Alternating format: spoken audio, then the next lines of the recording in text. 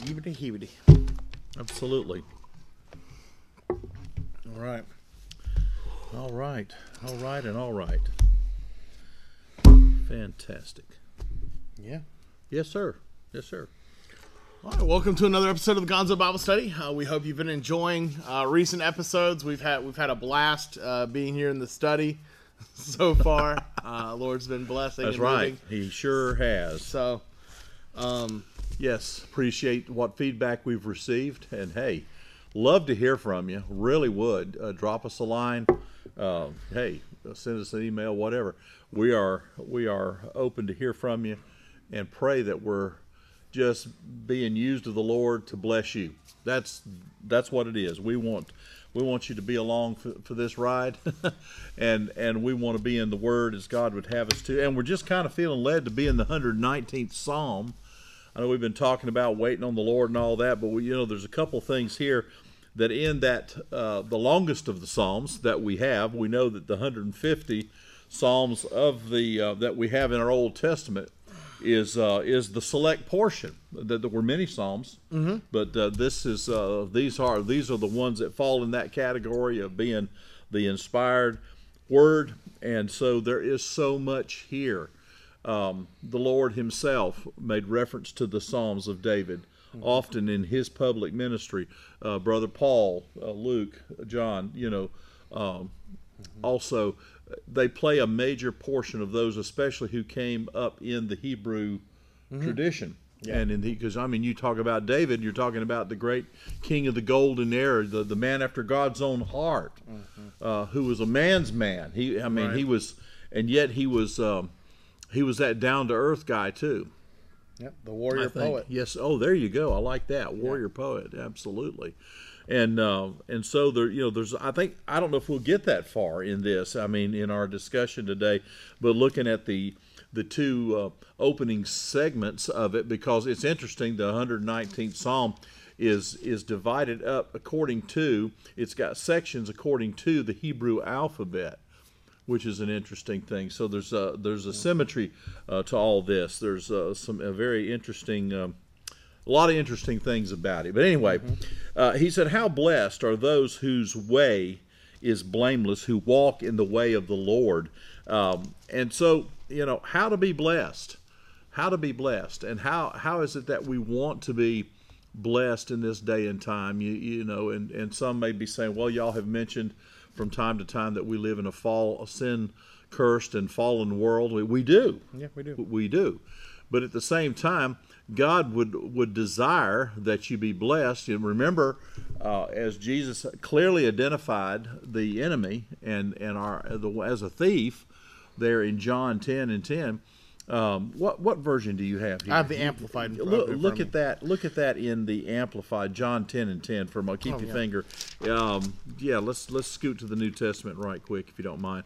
I've got NLT, New Living Translation, that I'm going to bring out here. In fact, I like the New Living Translation opening of the 119th Psalm. It says, "Joyful are the people of integrity." Don't you want to be known as a person of a man, a woman of integrity, a young person of integrity? Well, I think God expects that of us, and God is looking to us to be the leaders of our society and our culture by being the kind of people of integrity.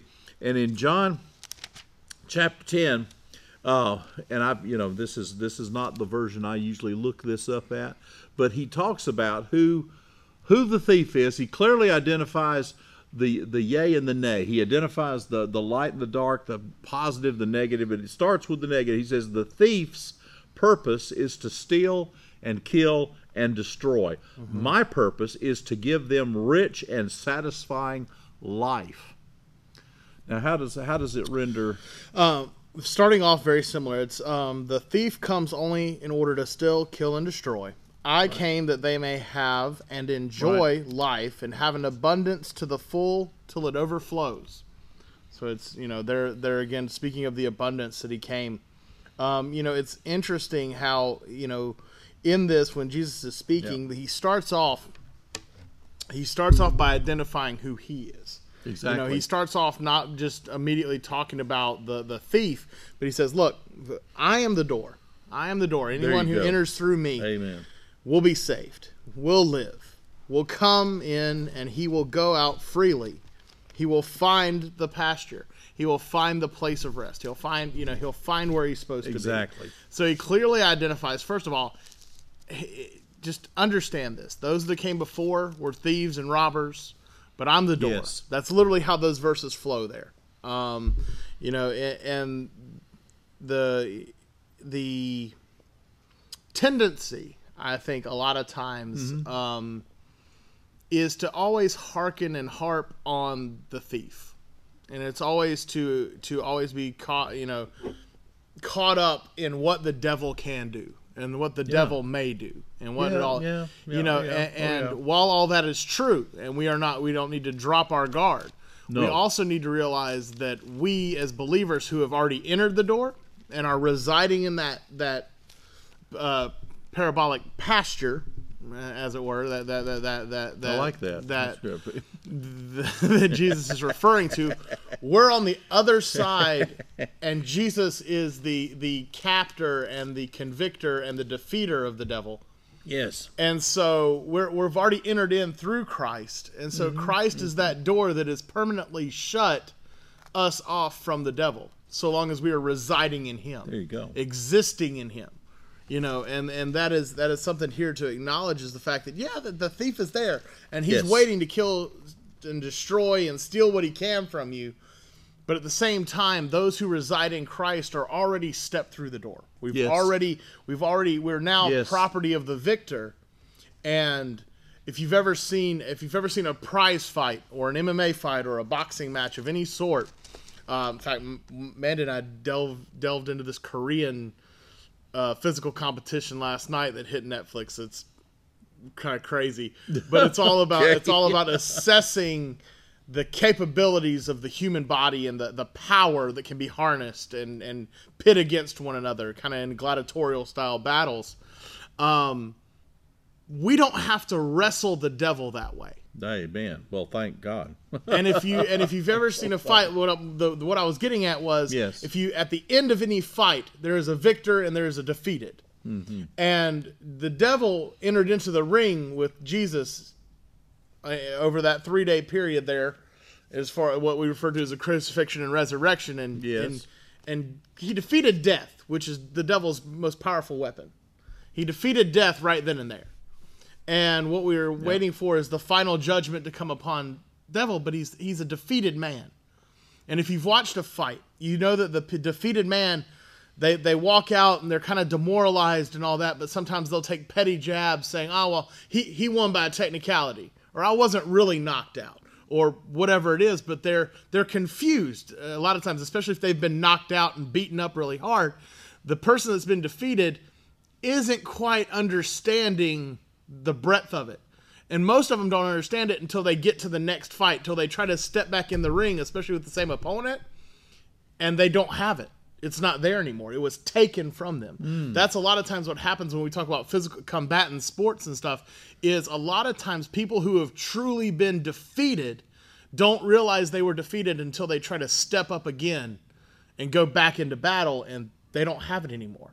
They don't have the will to fight anymore because they've truly been defeated. That's what we're dealing with the devil. The devil's got in the ring with Jesus, got knocked down, beat down, and he thinks he's still in the fight. Yes, he does. He thinks he's still got it. That's right. But true. We as the believing body, no, you've been defeated once and for all. Yes. And you're still licking your wounds, and you think you can jab and you can get some shots in. But at the end of the day, like, you're going to be tossed in the pit. You're going to be disposed of. We're just waiting for the disposal date. Yeah, the final bell hasn't been rung there, but it is going to be. It's going to be. It's going to be, and it's amazing because in that 10th chapter of John, we've got 2 of the 7 I am statements of Jesus in the Gospel of John, which are powerful statements. And of course, the one in verse 7, Jesus said, "Truly, truly, I say to you, I am the door," or the gate of the sheep. There's no other way. In fact, a few chapters on down the road there, John's going to record for us that powerful passage where, I am the way, the truth, and the life. No man shall come to the Father except by me. Now, Satan keeps throwing up a lot of diversions, a lot of distractions. I guess you could say he still making a lot of dirty punches and all that, trying to get people to go any other direction than toward God's way. And when we get back to David here in just a moment, he's going to talk about how can a young person, many of the translations will say, how does a young man, but I like the NLT says, how does a young person keep themselves pure and right with God. Right. And, for a lot of folks, it says, well, what does that matter? No, because so many have already been indoctrinated, or we get it from all sides of every kind of media and voice that is that's lifted up anymore, that you just do what you feels right, that whatever comes to your mind is fine, because ultimately you're only accountable to yourself. Well, we know biblically that's not correct. We know biblically that's a dead-end street, because we're going to be judged according to the Word of God. We're going to be judged according to that Word right there. And of course, the other statement which we dealt into, where he's talking about the thief, is there in verse 11 when he says, I am the good shepherd. After he says, the thief comes to do what? You can identify the thief, the devil, the adversary, Satan, you can identify the arch enemy of God, who was an anointed cherub on the side of the north of the mountain in heaven, the Mount of God, who deserted. You think about it this way. Do you want to put yourself in the hands of a deserter? He left heaven. Okay, now does that speak to his high level of intelligence? He left heaven because of iniquity was found in his heart, the Scripture tells us. Sin, the sin of pride. He lifted himself up, and in fact, I believe it's Ezekiel identifies that, where he says, I'm going to lift myself above God, the Most High. I'm going to lift my throne above his throne, and blah, blah, blah. He thinks a lot of himself, Well, and don't romanticize it. No. Lucifer, the devil, Beelzebub, whatever. He's not a rebel without a cause. He's not some freedom fighter. No. He is not that. He's a narcissist. Yeah. The supreme. That's trying to convert everybody to self-love. Yeah. Literally, he is in fact, it's kind of amusing how many characteristics of Narcissus, the Greek god, are just identical to that of interesting of the devil. There again, it's all about me, my. There, and if you look into the Satanist religion, right, it's all about self-gratification. Yeah, that's right. And see, so what's sneaky about it is he's rebranded it as self-awareness or self-identity or self-whatever. But the fact of the matter is, it's all the same stuff. It's all that absolutely I. Yeah. And that's the millennial drum. And I'll be the first to admit it. It started with my generation. It's just cascaded on. Well, it started with every generation, but it's just accelerated as we have these things called social platforms and social media, where you can construct your version of your ideal self and all those things. And so, like Pastor Clark was starting to bring up, why should I be reconciled to God? Right. Why is it we're talking about blessing? And along that note, just before we dive back in here to Psalm, to mention this for a second, when we talk about being blessed of God, and we talk about the blessings of God, and we talk about living a life that puts us back into reconciliation and being blessed with God, we need to also take note of what our intentions are in that. Are you strictly trying to go up to God like it's Halloween and say, trick or treat, fill my basket? Are you trying to just collect all you can from God? Right. And if so, how are you not simply serving self? Yeah. We can get in that mode even as Christians, or well, I should say pseudo Christians, those that aren't really following in the way, but they found out that the way is cheat codes to life. I've always liked using the Ten Commandments. That's a good way to teach the Ten Commandments. Is that God gave us a cheat sheet. Like you want to have a happy home life, don't covet your neighbor. Well, it's really, it's really no, and I've taught my teenagers and all. I'm like, look, Ten Commandments.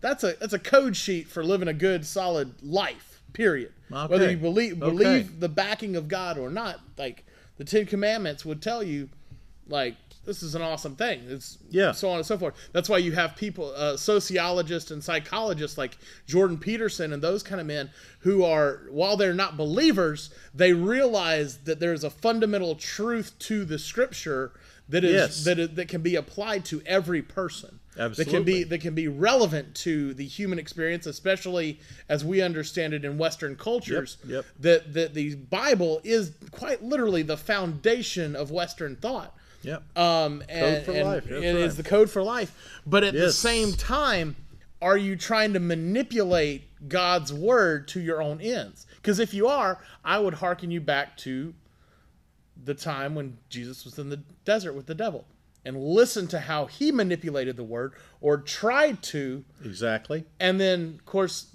what came out of Jesus was the true inerrant word and unmanipulated responses. But, but the manipulations of power, don't look, when we go here to teach or instruct or even read and learn about Psalms 119 and we say, truly the happy ones are the ones who live in total integrity walking with God and in His word. That, as it opens up. But we're not saying like, look, hey, here's the get rich quick scheme of Christianity. Or, hey, send us $10 and we promise you'll get whatever. That's not what this is about. This isn't you like a nice pen. No. But I'm sorry. I couldn't resist. And there again, yep. It's not all about gain.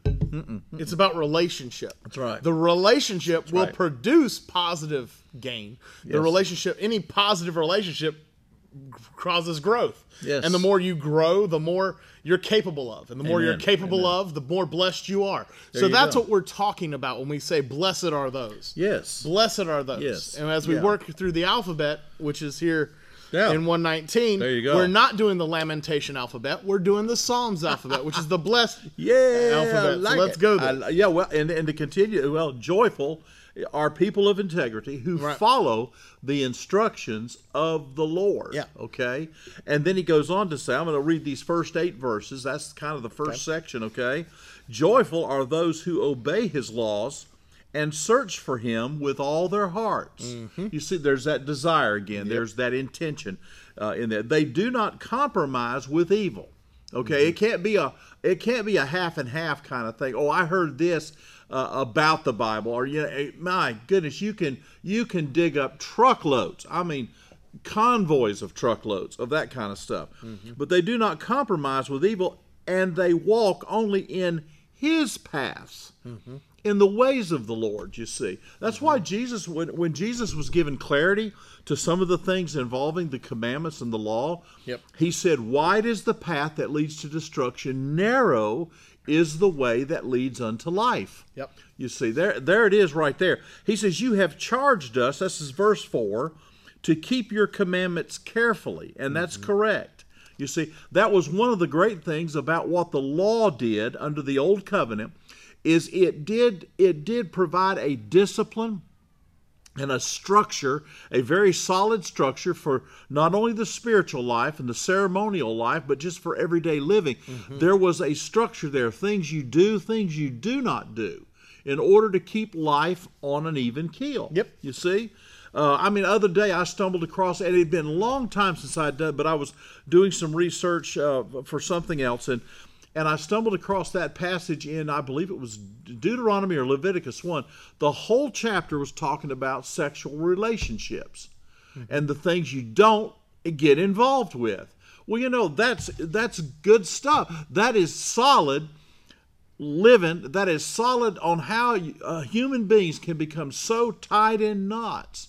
And I just read through that whole chapter again, and believe it or not, you talk about timely, not just for that day, but for our day as well. We've obviously need some instruction along those lines. But anyway, the psalmist is saying here that you've charged us to keep your commandments carefully, because that's what's good for us. It's what's best for us, And he goes on then, oh, that my actions, now the psalmist interacts here would be consistently reflect your decrees.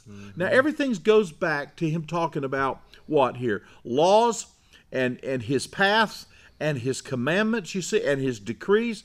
Verse 6, then I will not be ashamed when I compare my life with your commands. And ultimately, there's that judge. Jesus said, you're going to be judged according to this word. Because Jesus told people, everybody kept wanting to put him in a judgmental position and this, that, and the other. Even the demons they encountered, and they said, and he said, shut your mouth. It's not your time yet. It's not time to bring those things up yet. Jesus said, even then to people, he said, the very words that I speak unto you will judge you. Now you go to the book, it's Luke or John 1. I don't have it marked, but he talks about the fact. We say, well, I thought God on his throne's a judge. Yeah, well, God issued his word via his Son and via the word that had already been given. We have it right here in what we call the Bible, the Holy Bible.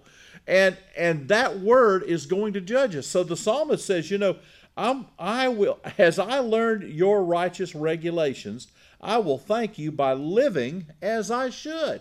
And there's an exclamation mark there, which means from the original language, I believe that is with some expectation. I'm not sure how does the Amplified read verse 6 and 7? Do you have? Yeah, I have it right here. Then shall I not be put to shame by failing to inherit your promises? Okay. When I have respected all your commandments, I will praise and give thanks to you with uprightness of heart. And when I learn by sanctified experiences your righteous judgments, your decisions against and punishments for particular lines of thoughts and conduct. Wow. Now, see, you're saying, good gracious. That sounds like a whole lot. Yes, well, the Amplified is just that. For those that may not be familiar with the Amplified, we love it because it is an amplification of, in this instance, the Hebrew and Aramaic text, okay? So it is going to amplify the meanings of those words, which it would be a little wordier coming out of the old Hebrew and the Aramaic, and in the New Testament in particular, where there's also there'll be Hebrew and Aramaic show up there when prophets are quoted, etc. But primarily the Greek, the Koine Greek, will be amplified because we know, just like for example the word love. Basically, just taking the word love has 5 different applications. Yep. And we just say, L-O-V-E, love, and we mean it. So, well, the Greek, when it says it, it's saying it very specifically. Right. And then if you get into all the adverbs and, the adjectives of it, it spreads out even more. But it's very specific. Yes. That's one reason why some of us are kind of sticklers about the Word of God, because it gets very specific with us. A lot of people don't want to own up to that because we really don't want to be obedient to that. But God really has charged us, and I'll go ahead and just add that 8th verse. I will obey your decrees.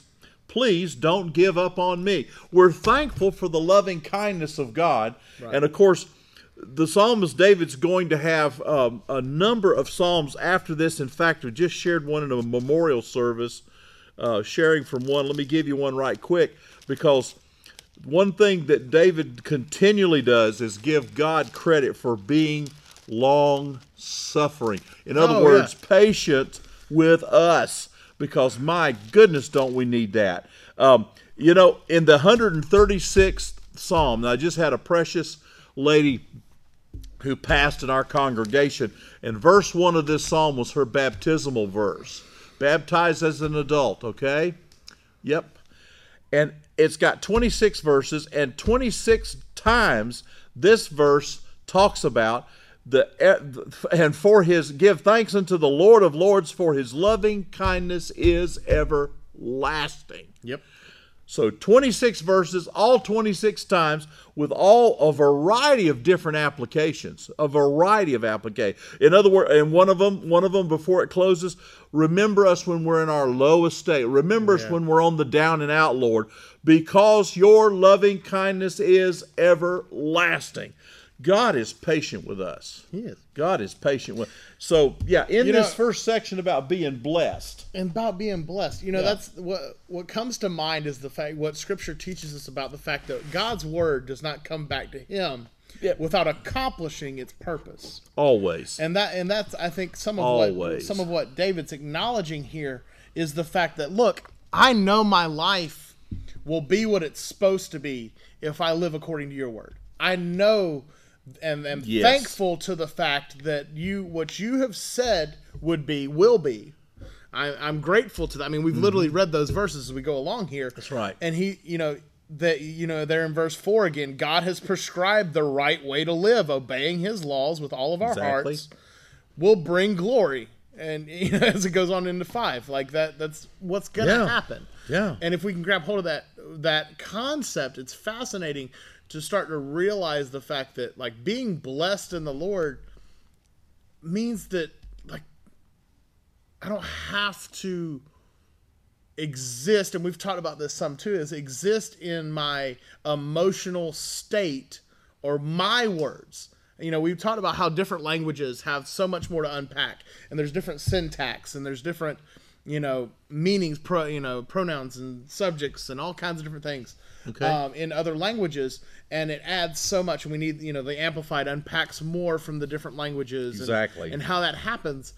But what we have to understand is that when God spoke, he spoke in such authority and power that all creation understood what he meant.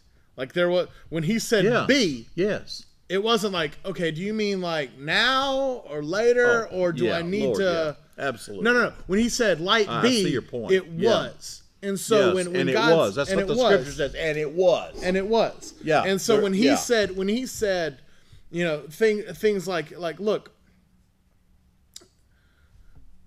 you look at this. We'll go back to the 10 Commandments because it's the easiest. When he said, "Don't do this." Yeah. Don't. Yeah. It doesn't need interpretation. Right. He didn't mean, except on the third Wednesday of every month. Right. Or, unless you have just cause. No, it actually doesn't say. When it says do not murder, it stops there. He didn't say, well, unless somebody crossed your yard without asking. Or, in case, and except when somebody breaks into your house. Like, there's not exceptions to the rule. But we have to. We are so self-absorbed that it can't completely be true for me. Yeah.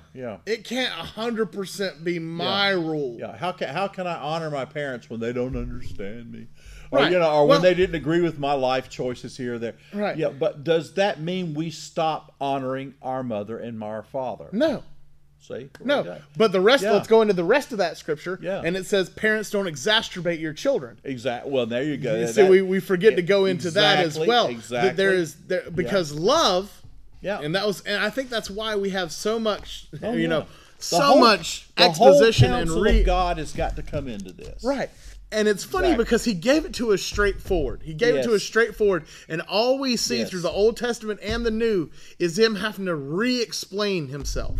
Yes. Re-explain. Like, no. And then when Jesus came, he's like, y'all know this scripture, but you've been taught it wrong. They had been taught a version of the law on top of a version of that law, right? And a reinterpreted. Yeah, they had all those different. And he keeps coming back to the fact it's all about love. Yes, but verily I say unto you, right? Yeah. And David in the opening verses of this 119th Psalm has grasped that truth. Amen. He's like, if I'll just do what you told me to do, it'll be great.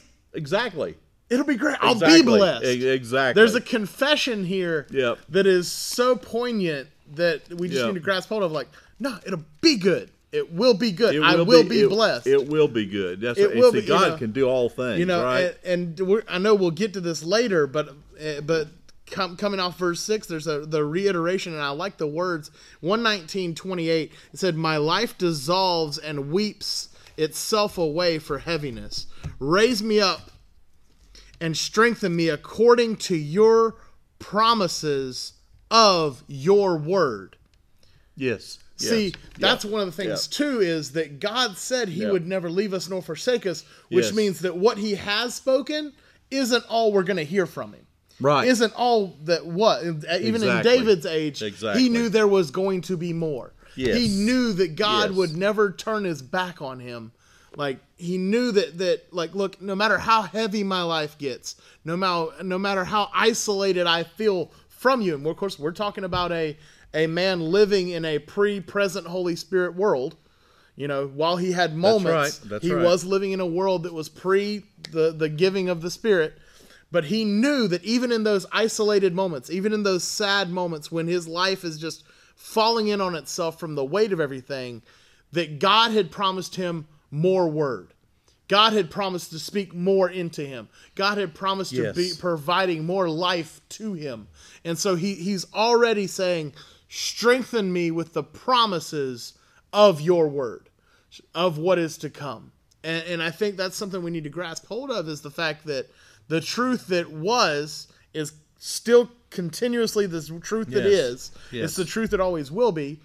But it's also the fact that we need to stand knowing that if we apply those things to our life, it changes everything about how our life looks, not only to ourselves and to God, but it changes the way we function in a fallen world. We started there today. We started here today talking about the devil in a fallen world. Well, guess what? There's a devil in a fallen world, and he's walking around like a lion seeking whom he may devour, but he's got his teeth pulled if you're walking according to the blessing and the word. Right.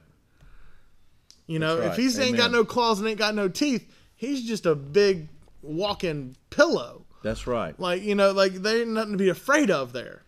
You know, mighty are those in the word. That's what, I mean, and if you don't believe that, start reading about people like Gideon. Start reading about people of the Old Testament that rose up, the judges and those. Even screw-ups like Samson. We love to talk about Samson as a great guy. He was a horrible, he messed up a lot. And a lot of his issues was narcissism. Just like the devil. He's like, pride, well, you know, hey, arrogance. You know, it's that pride. Don't get there. Don't get there. Stay like David in these verses where he's like, no, if I just stay in you and stay in your word and keep obeying the laws with my heart. That's right. With all of who I am, I won't be put to shame. That's right. Let me encourage you today. Just, you know, you say, how do I do it? How?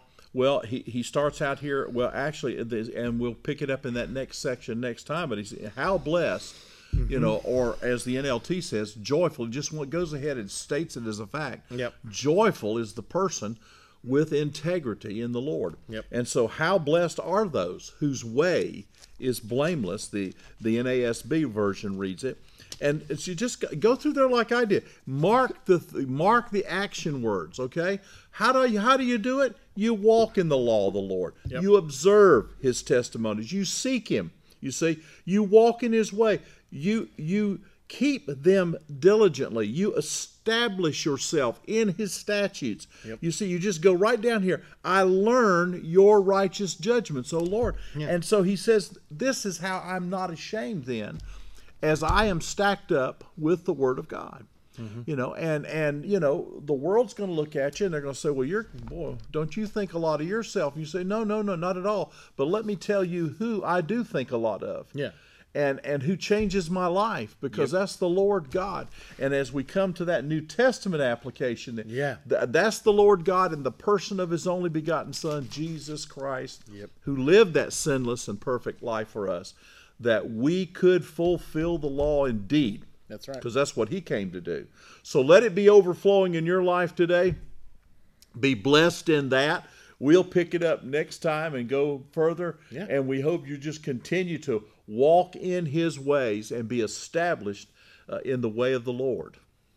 See you next time.